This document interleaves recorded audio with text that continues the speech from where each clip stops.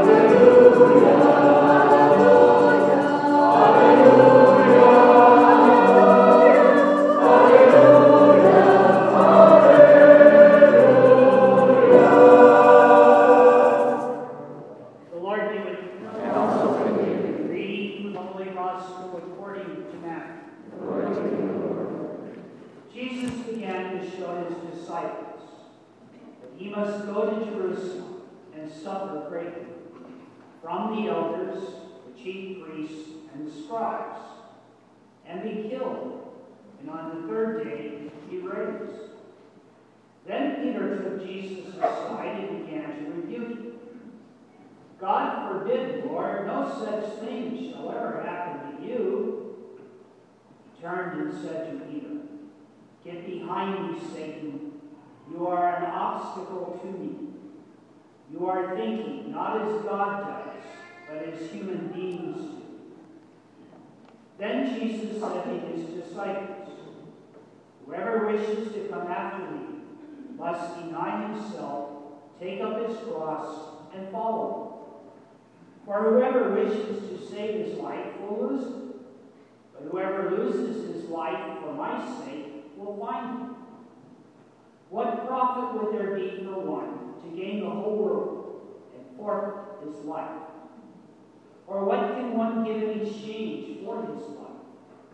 For the Son of Man will come with his angels in his Father's glory, and then he will repay all according to his conduct. Gospel of the Lord. Praise to you, Lord Jesus Christ.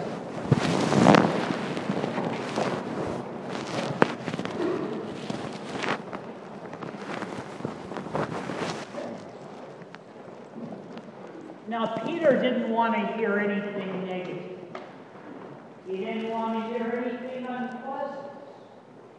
Certainly didn't want to think of Jesus suffering, tortured, dying on a cross, being buried, and rising from the dead. And so his emotions say to Jesus, no, that cannot happen. It will never happen to me. Jesus says to him, Peter, you are trying to tempt me to go against the will of God my Father. You are acting like Satan.